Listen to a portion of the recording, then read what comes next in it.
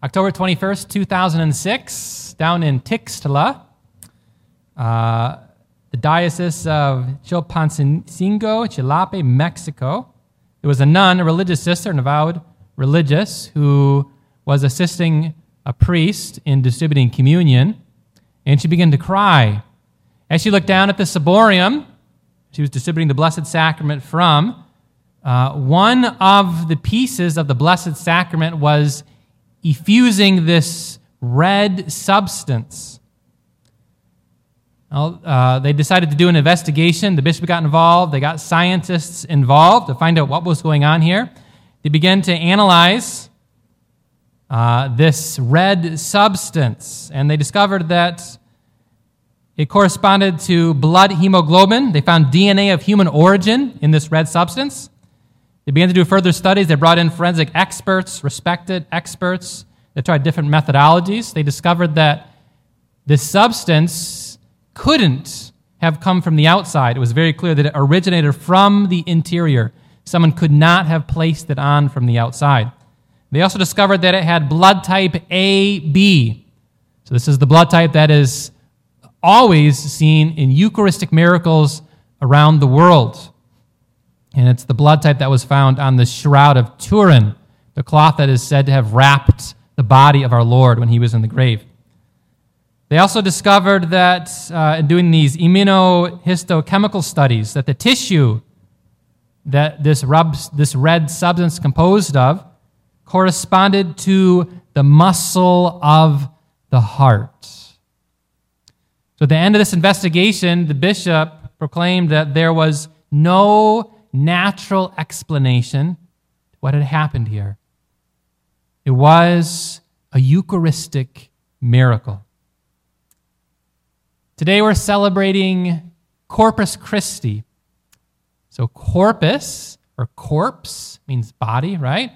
And Christi, meaning Christ, the body of Christ.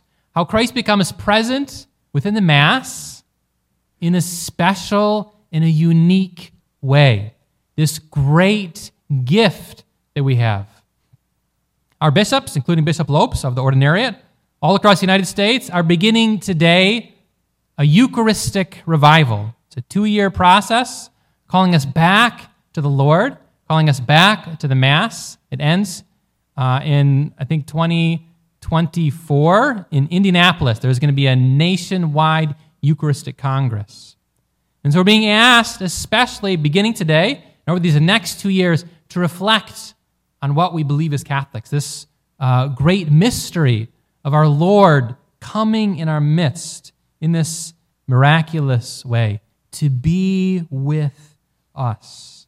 And so I'd like to talk to you about this today, this solemnity of Corpus Christi, what it means, and how we should respond, what it means for you and for me. As Catholics, we believe that what takes place up here at the altar, what the Eucharist is a sacrifice. This is how it's always been explained from very early times. You can go back and read the writings of early Christians in the first few centuries, folks like Ignatius of Antioch, Justin Martyr, Irenaeus, Tertullian. A lot of these folks would point to Malachi chapter 1.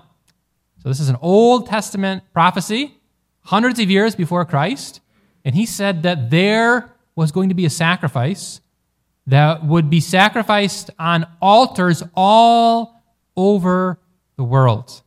So he couldn't have been, he called this a pure and holy sacrifice, the best of sacrifices. He can't be describing a Jewish sacrifice at the temple because there's only one altar there, not all over the world. But he was proclaiming, he was prophesying about something else that was to come. The fathers of the church teach that it is the Mass, this sacrifice of the body of Christ, Corpus Christi, that we celebrate today. So the question then is what exactly is this? So how is it a sacrifice, and why is it offered? What's going on here? Well, it goes way back. So let's go back to Egypt in the 14th century before Christ.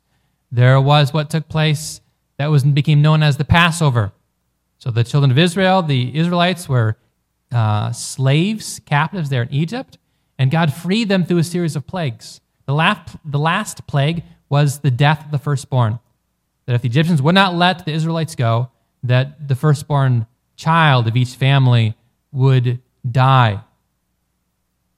This is the plague of the firstborn. And yet, there was a way around this. The Lord told Moses to tell the people that if they would sacrifice a lamb, and if they would partake of this sacrifice, they had to eat it, then when the angel of death came, he would pass over. And that's exactly what happened. The Israelites sacrificed a lamb. They partook of the lamb. They ate it. And the lamb passed over. There were also some Egyptians, not many, but a few Egyptians who also did this. And the angel of death also passed over them. This is the Passover.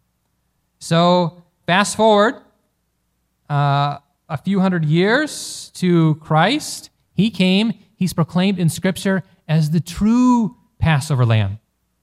The one who would die for all of us, the perfect lamb who would die for us, so that punishment could be passed over you and I.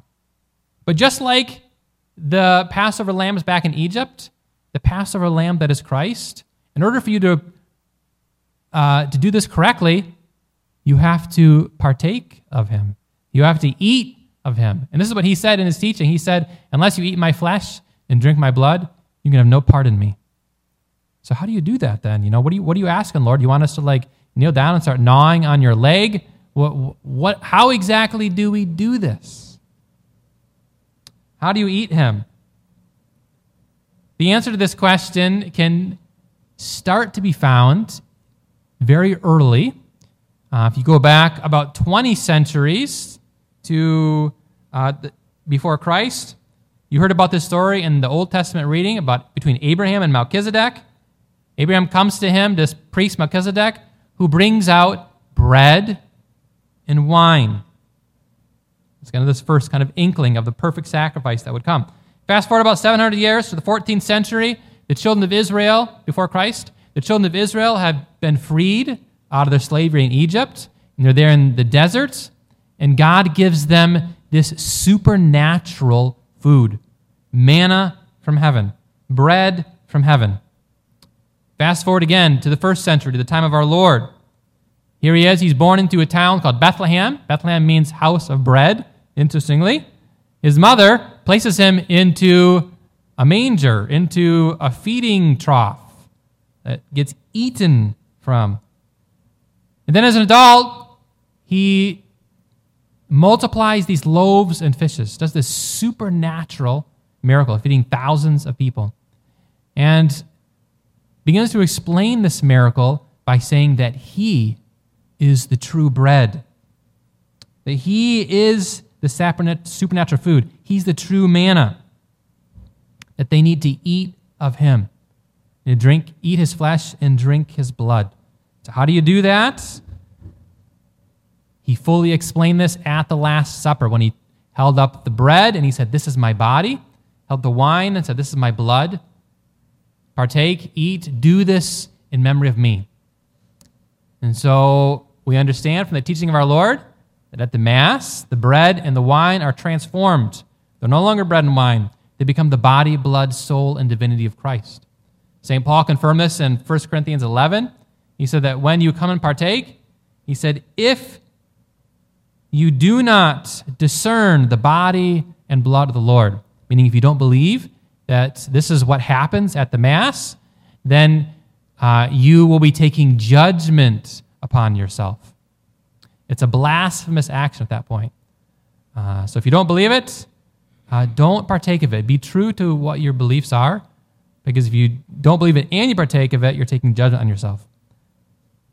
But it said, believe that what our Lord taught is true, so that not judgment, but great blessing, you can actually take the body, blood, soul, and divinity into yourself. So why does the bread and the wine transform at the Mass? It transforms so that you can partake, so that you can take our Lord, the perfect sacrifice, into yourself. So this is what we mean when we say that the Mass is a sacrifice. This is especially emphasized in this form of the Mass, where the priest stands on the same side of the altar as you do. That we're all of us together, uniting with the person of Christ in the priest and offering ourselves up as a sacrifice, uniting with Christ's sacrifice. This is what the Mass is all about. Christ becomes present so we can unite with him, be joined with him, partake of him at the Mass. However, something even more than that happens. More than simply, partaking of Christ, partaking of this sacrifice. These are good things to do. But it doesn't end there. Something happens to you. When you partake of Holy Communion, it transforms you. You are transformed into Christ. You're transformed into a part of his body. You're transformed into a sacrifice. It changes your identity. Remember what Christ said? He said, anyone who eats my flesh and drinks my blood, I will raise him up on the last day. You become part of his body.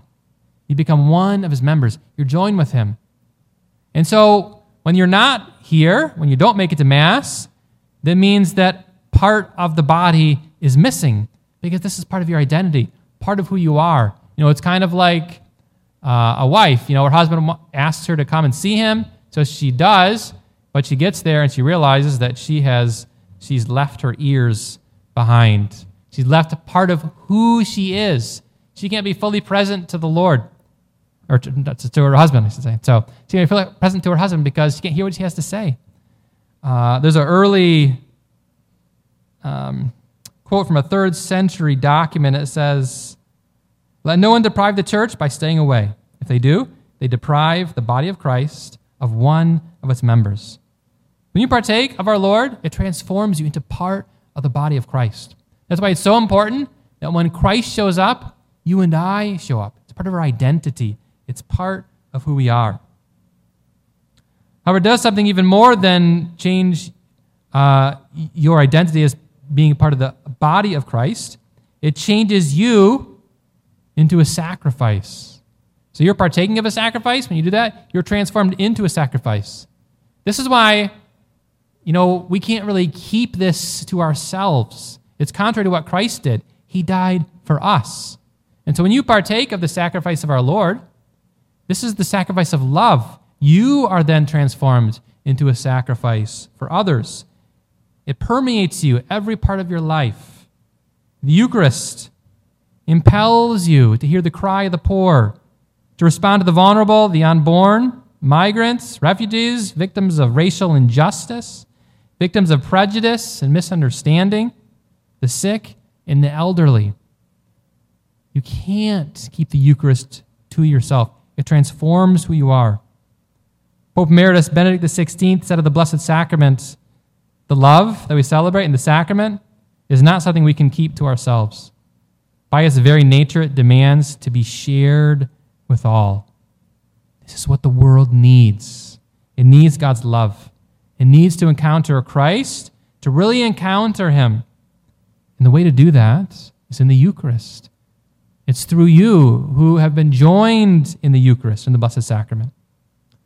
So when you partake, not only does it transform your identity into that of the body of Christ, but you become a sacrifice, a living sacrifice along with Christ. You're renewed, strengthened, but you're made to go forth and to sacrifice yourself for others. That is what the Eucharist does. The true presence of Christ transforms you into him.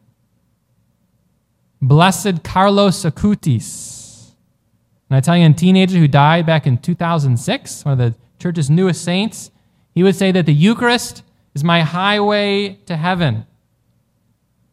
It was because of the centrality of the Eucharist in his life that he became a saint at such a young age. I think it was around 15 when he died. Didn't come from a very practicing Catholic family, but the way that he lived his life with the Eucharist at his center transformed him and had effect on all those around him, including his parents, who were drawn back to the church through his life. Blessed Carlo, he attended Mass daily. He spent time daily adoring our Eucharistic Lord. He had this great joy from his friendship with Jesus, and he brought this joy to others. In his everyday life, he did it on the internet, in every way that he could. People were drawn and attracted to the joy that they seen in Blessed Carlo Acutis. St. Teresa of Calcutta, she once said, once you understand the Eucharist, you can never leave the church. Not because the church won't let you, but because your heart won't let you. It's this Eucharist in which Christ becomes uniquely present, through which you're transformed into the life-giving sacrifice of Christ.